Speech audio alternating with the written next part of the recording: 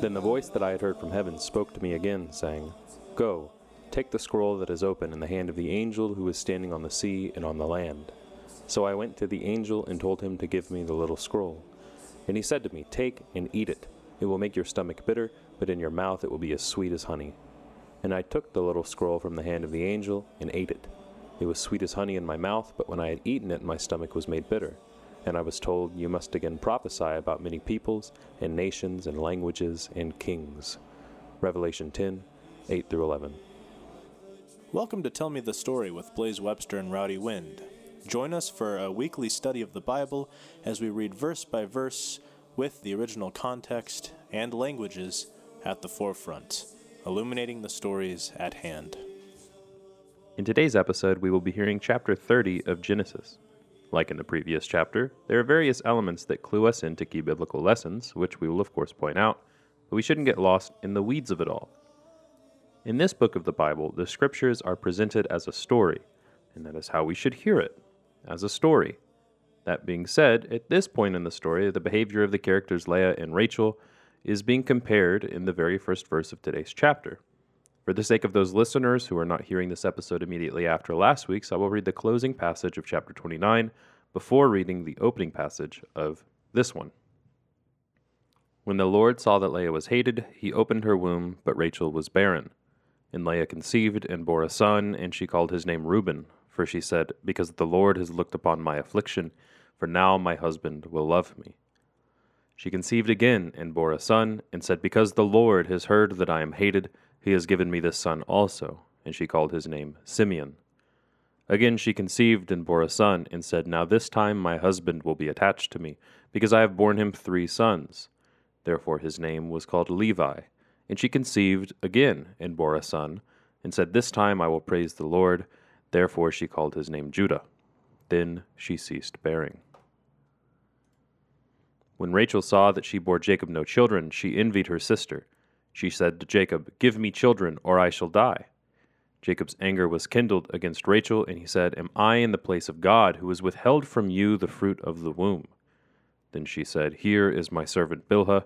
Go into her, that she may give birth on my behalf, that even I may have children through her. So she gave him her servant Bilhah as a wife, and Jacob went into her. And Bilhah conceived and bore Jacob a son. Then Rachel said, God has judged me, and has also heard my voice, and given me a son. Therefore she called his name Dan. Rachel's servant Bilhah conceived again, and bore Jacob a second son. Then Rachel said, With mighty wrestlings I have wrestled with my sister, and have prevailed.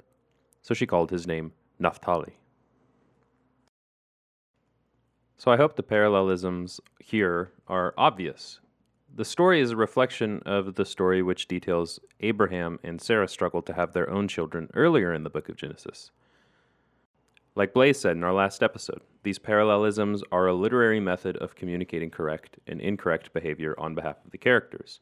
In these parallel stories, the one who is able to produce children, Leah, is hated, just like Hagar was hated by Sarah. The slave of the wife is forced into a marriage centered around producing progeny on behalf of the female slave master, which is Rachel in this story, and Sarah in the former story. We even have the same vocabulary from that former story, where Sarah, the wife, is declaring that it is through the slave that she will bana, or build progeny for herself. And that's a key detail. We can't miss that whenever the text is indicating this connection to building buildings and the city. It is negative. So for a woman to use another human being to build something for their own ego, their own gain, that's bad news.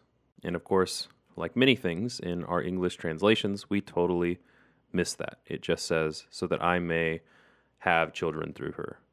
But she isn't seeking to have children for the sake of being a mother. She is seeking to build something. It's even more exaggerated than Abraham's situation, because instead of 1 wife, we get 3 at the moment, and soon to be 4 once we get Zilpah in the mix. Interestingly, Jacob is angered by the situation because he knows that it is God who controls the progeny and not him. Jacob is a very complicated character, but in this instance he recognizes God's complete prerogative to progeny. It's also interesting that, unlike Abraham, Jacob has shown no interest in obsession with that progeny. His only obsession is, thus far, to be married to Rachel. He doesn't even seem bothered by Rachel's infertility. The names of Bilhah's children to Jacob are also interesting. One of them is named Dan, which connotes judgment, and the other is Naphtali, meaning my wrestling. The first name is incredibly ominous. According to Rachel, God has judged her but given her a son. This is demonstrably untrue. While she is correct in the fact that God has judged her, Dan was not a gift from God but was conceived through the action of Rachel having Jacob sleep with Bilhah. This becomes even more weighty with the introduction of Naphtali, which connotes a deep competition with her sister Leah. The Hebrew is actually quite muddled in the English translation. Let's have a look at the original. So we have Watomer Rachel, and Rachel said, Naphtuli Elohim. And this is kind of interesting. So this gets left out of a lot of translations, but we have that word Elohim at the end. Yeah, the English seems to be interpreting the word Elohim as if it were an adjective, which is a bit bizarre in my opinion. The issue likely stems from confusion surrounding the verb patal and its conjugations. Long story short, due to our affinity for the Masoretic preservation of the texts and, of course, their vowel pointing, and due to the fact that much of our understanding of scriptural Hebrew itself comes from that very system, translators view this as a noun in the first person possessive rather than a functional verb. However, it could be argued due to vowel similarity and the singular occurrence of this word in the Old Testament text that it's some sort of passive participle in the Nifal stem. I certainly will accept the challenge on that because participles in the Nifal don't normally appear specifically in this way, nor are there necessarily passive participles in any of the stems other than Cal, but it does share similar vowel patterns with passive participles in the Cal stem. On top of that, the Nifal system itself is typically passive in meaning, so it could be to double down on the fact that Rachel is the receiver of the action and is taking no agency. That would make sense in the story, because if this is a plural participle, the lack of the typical masculine plural mem ending indicates that it's either first person possessive, so to say God has twisted me, or it is showing that the verb is functioning as a noun in the construct state attached to the word Elohim, thus indicating that Rachel is saying, my wrestledness is of God, or more literally, my twistedness is of God, because that root verb patal more so indicates pressurized twisting than the back and forth of like a wrestling match. Either way, it is roughly the same point being communicated. I think these translations that I've come up with are still subject to scrutiny, but at the very least, it fits within the concepts of the story, and it doesn't remove an entire word from the original text, such as Elohim in this example. This interpretation would then follow the pattern established already by the descriptions of Rachel's previous son through Bilhah. What I mean is that in verse 6, it starts with, God has judged me, in the Hebrew, and that follows through in the English translation. So it would logically follow that in verse 8, with Rachel's second son through Bilhah, it would say, God has twisted me, which makes sense because there is some semantic consistency, whereas with the other option that the ESV presents, you lose that semantic consistency.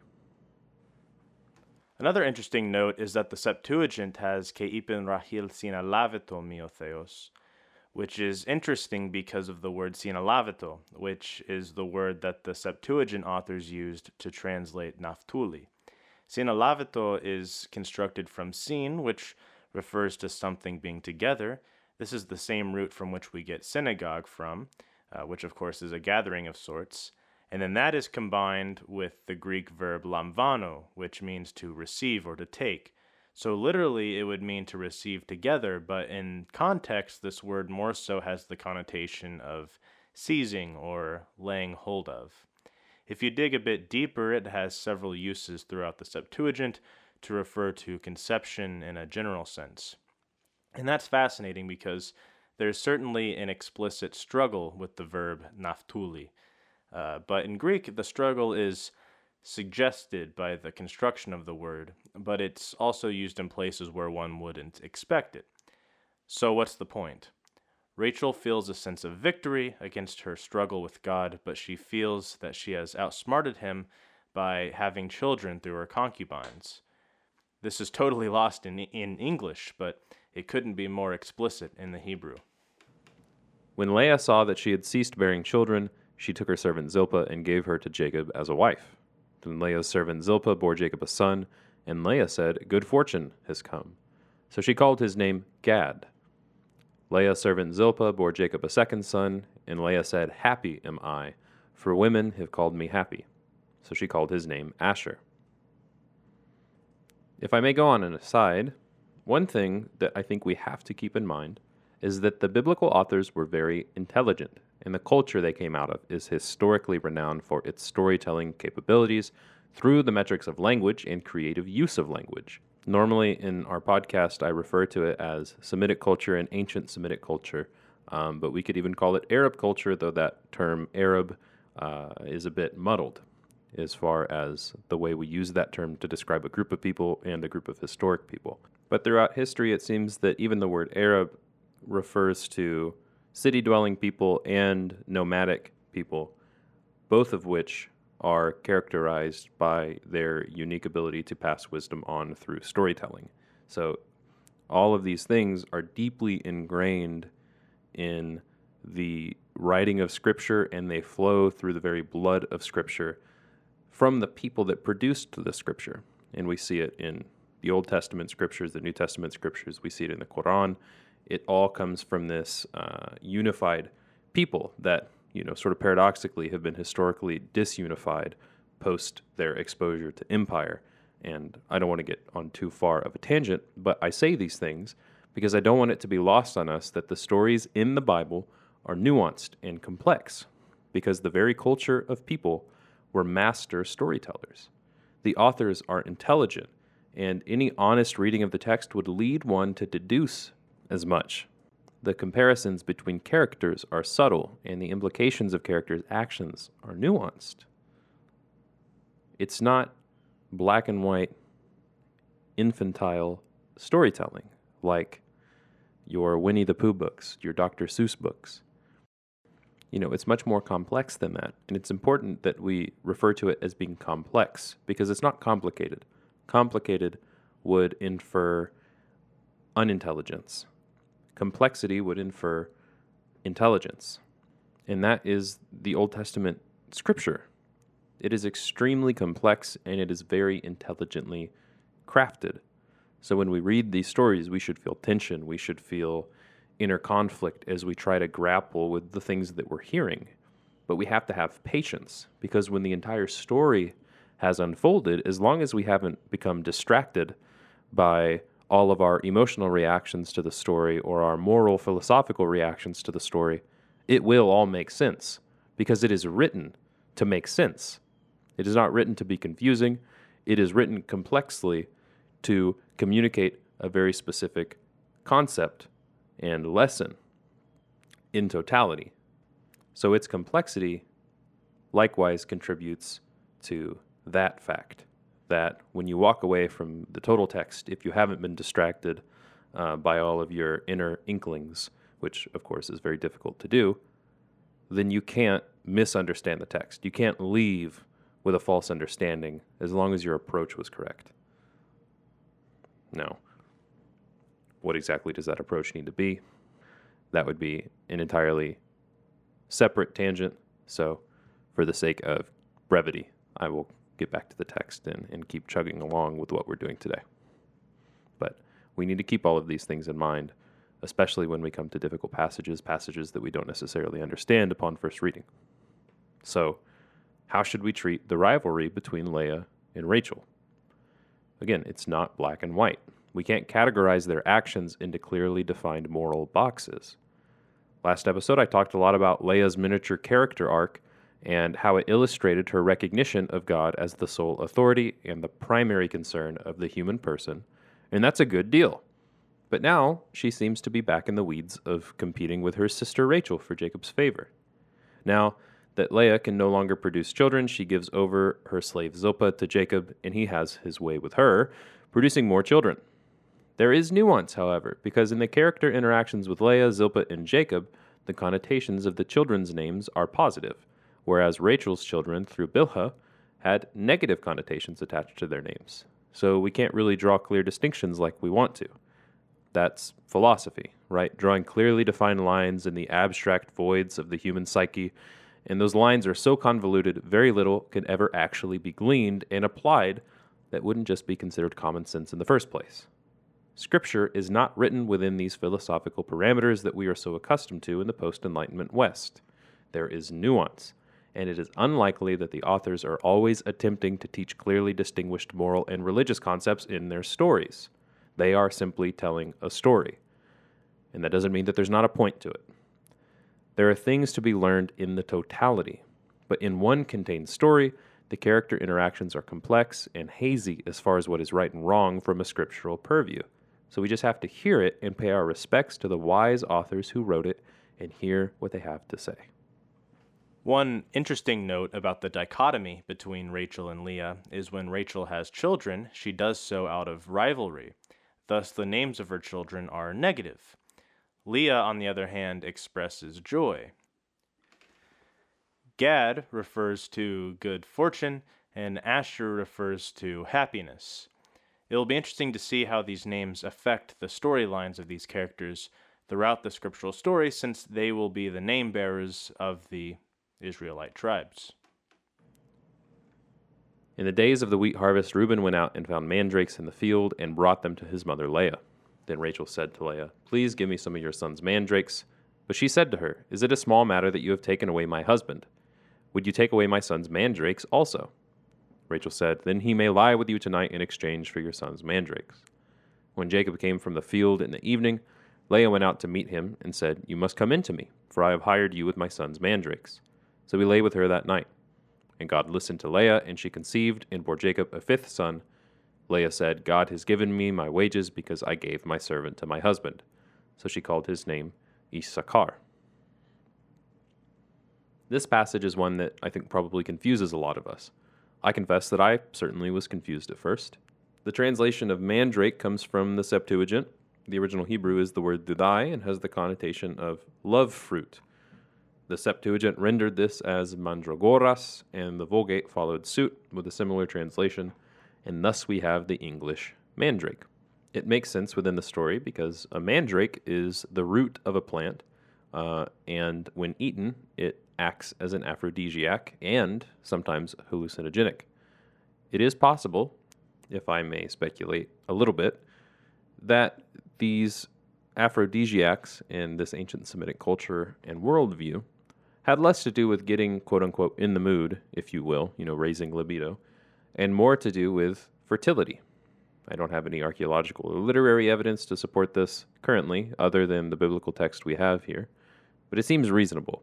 From a quick Google search, it seems that there are a few aphrodisiacs throughout history that boost both libido and fertility in men and or women. So my idea isn't that bizarre. But considering the text, Reuben, the firstborn and oldest son of Jacob, out of service to his mother, brings the mandrakes to Leah, who is now barren. Rachel, who is barren and still has not had children of her own, wants them for herself. So it makes sense. They're both barren, they can't produce children anymore, and they both desire these mandrakes. So it makes sense to think then that Rachel wants these mandrakes for the sake of her own fertility, and that's why she's trying to strike this deal. The rest of it is still a bit confusing. Leah makes a deal with her sister wife that seems to suggest that Rachel normally lays with Jacob at night, which would make sense since she is his favorite. Leah sleeps with Jacob that night, but tells him about it through the details of the deal she made with Rachel. I suppose that perhaps the narrator is cluing us in on something the characters don't seem to be aware of. Through the dealings between Leah and Rachel, aimed at Leah securing a place in Jacob's bed that night, there is a certain degree of imagery suggesting the phenomenon of prostitution. Now, I'm not saying that is exactly what is happening. Leah is not a prostitute. She is the wife of Jacob. However, the inner workings of this situation do seem to suggest the concept of prostitution, right? Selling something desirable in exchange for sex, whether it be to produce children or simply for the act of sex. Here, it seems to be for producing children. It's not a peaceful situation, right? This family dynamic between Jacob and his wives, And we are supposed to see that. God hears Leah and she conceives again. Once again, she recognizes God as the sole authority over her womb, calling this son Issachar, which is a play on the Hebrew word sakar for wages, citing the fact that she gave her servant to Jacob, and Leah's continued fertility is God's wages paid to her. And this is kind of interesting. If the mandrakes are to encourage fertility, it is striking that Leah gives away the mandrakes to somebody else and, despite previously being barren, has a child. Because God heard of the situation and, as is in God's character in the Old Testament, he subverts the hearer's expectations. So if that was the understanding of mandrake, it is telling of God's character. Once again, he is subverting the agency that humans are taking with their own hands to produce the outcome that they desire, and he is producing the outcome that he desires, which here happens to be Leah having children.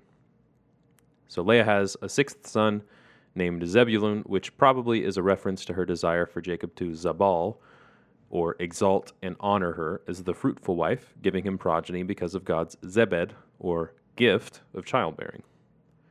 Considering her character development through these last two chapters, it is important to point out that the word choice here seems to suggest that she is not saying this out of desperation like in the past, but more with an air of affirming conclusion, such as, surely now he will honor me, because the Hebrew word pa'am for now in this sentence has that connotation and literally refers to the stamping of a foot as one would do when the tension of suspense has been relieved.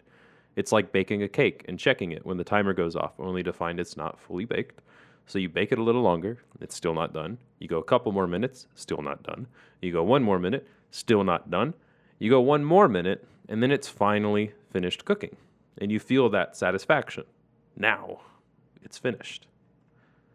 Leah has a daughter named Dinah, which is a pretty bad pronunciation in English, but we'll go with it.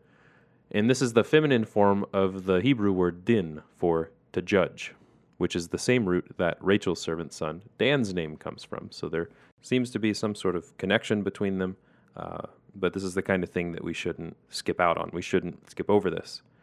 Both of these sister wives each have a child whose name is derived from the root meaning to judge. So we should keep that in mind. And this will be important to remember for later because Dinah will represent judgment in a powerful way in a few chapters down the line. Whenever the Hebrew text labors to mention the daughters by name, it is always important since this was outside of the custom of the time. Then God remembered Rachel, and God listened to her and opened her womb. She conceived and bore a son, and said, God has taken away my reproach. And she called his name Joseph, saying, May the Lord add to me another son.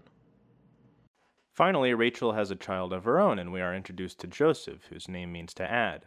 Joseph is a super fascinating character in the book of Genesis and ends up being the focal point for the story towards the end. In fact, out of all the protagonists we've been following, Joseph has by far the most screen time out of any of them. It's also interesting that he is the son of Rachel, whose name refers to the ewe lamb. Joseph functions very much like the Raham we've talked about in episodes prior, which is the emaciated lamb Isaac functions as previously in the story. Joseph is also notable later for being Jacob's favorite son, partially perhaps because he is Rachel's.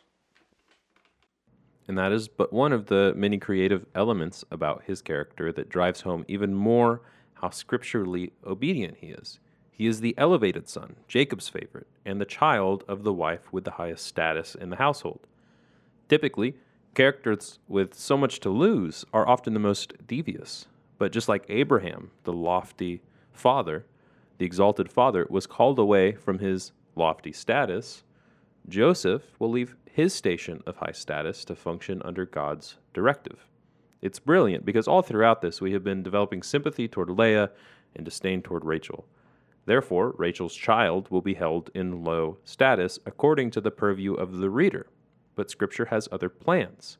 The child of the rivaling woman, the woman tangentially responsible for her sister receiving so much hatred and pain, is the child that Scripture follows as an example of salvation and mercy toward all people, which likely flies in the face of the reader who empathizes with the lowly hated character of Leah and has remorse toward the one with power and influence, Rachel, and through Rachel, her children.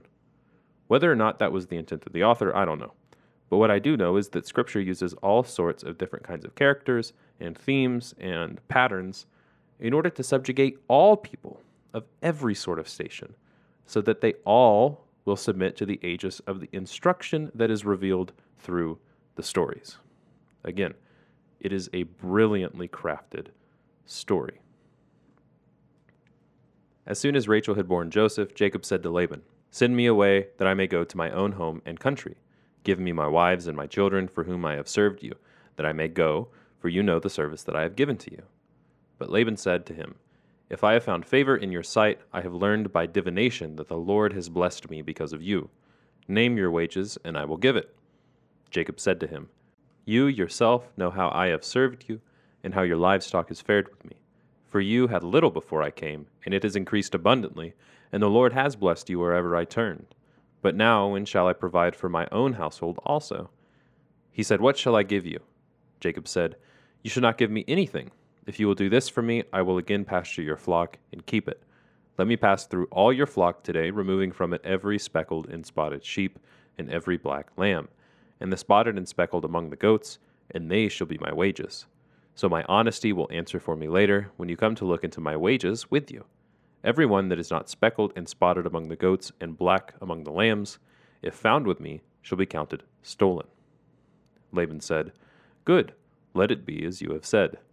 But that day Laban removed the male goats that were striped and spotted, and all the female goats that were speckled and spotted, every one that had white on it, and every lamb that was black, and put them in the charge of his sons. And he set a distance of 3 days' journey between himself and Jacob pastured the rest of Laban's flock.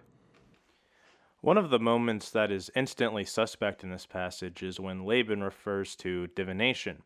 This alone should raise eyebrows, but the fact that the Hebrew has nehashti is rather suspect as well.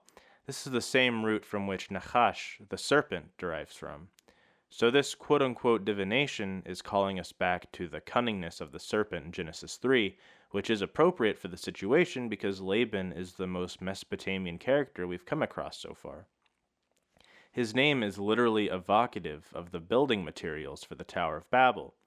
So for him to derive knowledge from God from this crafty divination is inherently a very pagan activity. The Greek has ionisamin, which has the connotation of taking omens, especially from birds. So Laban is claiming messages from God by his own mental effort. In other words, he's essentially a theologian, and that's not a good thing. So that alone should tell us that his premise is fundamentally flawed. Yeah, exactly. This quote-unquote divination is intrinsically connected to the concept of dialogue, or, like Blaise said, observing supposed divine symbols and interpreting them based on human intellect. Its connection to the serpent is that the serpent hisses, and the one who nachash, or does divination, is hissing in dialogue, back and forth, with a divine being, or themselves, or the people around them. The serpent dialogued with the woman in order to lead her to a conclusion that was not in accordance with God's very simple commandment. That's the real issue. Laban is claiming to have performed divination to get information from Yahweh. He is a smooth talker, nothing else. No one dialogues with God, not even our scriptural protagonists. They may ask questions, they may twist his words, but no one dialogues with God. God speaks, and you either listen or you don't. Dialogue and divination suggest equality between each party, and no one is equal with God. This is one of the many places in Scripture that critique our modern Christian cultures. We say, quote unquote, "I spoke with God today in my prayer time." You did what? That, my friend, is divination. The only thing we can do with God is listen. It is Shema Yisrael. Hear, O Israel. Not speak with me, O Israel. Hear the difference. Then Jacob took fresh sticks of poplar and almond and plane trees and peeled white streaks in them, exposing the white of the sticks. He set the sticks that he had peeled in front of the flocks in the troughs, that is, the watering places where the flocks came to drink. And since they bred when they came to drink, the flocks bred in front of the sticks, and so the flocks brought forth striped, speckled, and spotted. And Jacob separated the lambs and set the faces of the flocks toward the striped, and all the black in the flock of Laban. He put his own droves apart and did not put them with Laban's flock. Whenever the stronger of the flock were breeding, Jacob would lay the sticks in the troughs before the eyes of the flock, that they might breed among the sticks. But for the feebler of the flock he would not lay them there, so the feebler would be Laban's, and the stronger Jacob's. Thus the man increased greatly, and had large flocks, female servants, male servants, camels, and donkeys. Here, Jacob is further demonstrating the meaning of his name by finagling Laban's wealth away from him. In essence, the sheep in this passage reflect the behavior of Jacob regarding Laban's daughters. The sheep with the imperfections are stand-ins for Leah, with Rachel being the pure and spotless ewe lamb. Yeah, Laban tries to swindle Jacob, and Jacob swindles Laban. It's pretty obviously bad news, and it should inform the way that we hear the development of the nation of Israel in the coming stories. Hear verse 43 again, and the way it parallels the use of this semantic, this phrase, from past stories. It says, "Thus the man, Jacob, increased greatly and had large flocks, female servants, and male servants, and camels, and donkeys." We've heard of Isaac and Abraham doing exactly that same thing, increasing greatly and having large flocks, female servants, male servants, etc., etc. But when they did it, when they increased greatly and received all these things, it was typically after an event of communion with a neighboring people group or a neighboring nation. However, here, for the first time, the person who is increasing greatly in this lineage, Jacob, is doing it purely by the work of his own hands and explicitly through his beguiling. Abraham was a little beguiling, Isaac was a little beguiling, lying about their wife being their sister and sort of trapping the people that they were close to into a rough deal. But it was clear in those stories that their increase was a product of God's agency over the situation. Whereas here, God isn't present in this last interaction. Jacob is working to con Laban out of strong, healthy sheep. And Jacob is getting the strong, healthy sheep for himself. Again, by his cleverness. Remember his arum, his craftiness. He's smooth-skinned. So that's the story. The namesake of all Israel is not a mighty king who was suddenly blessed by God in the land God directed him to. He's a con man who left the land promised to him to acquire wealth by his own hands and beguiling nature, stealing his family members' inheritance. That is what the text is saying. That is the story.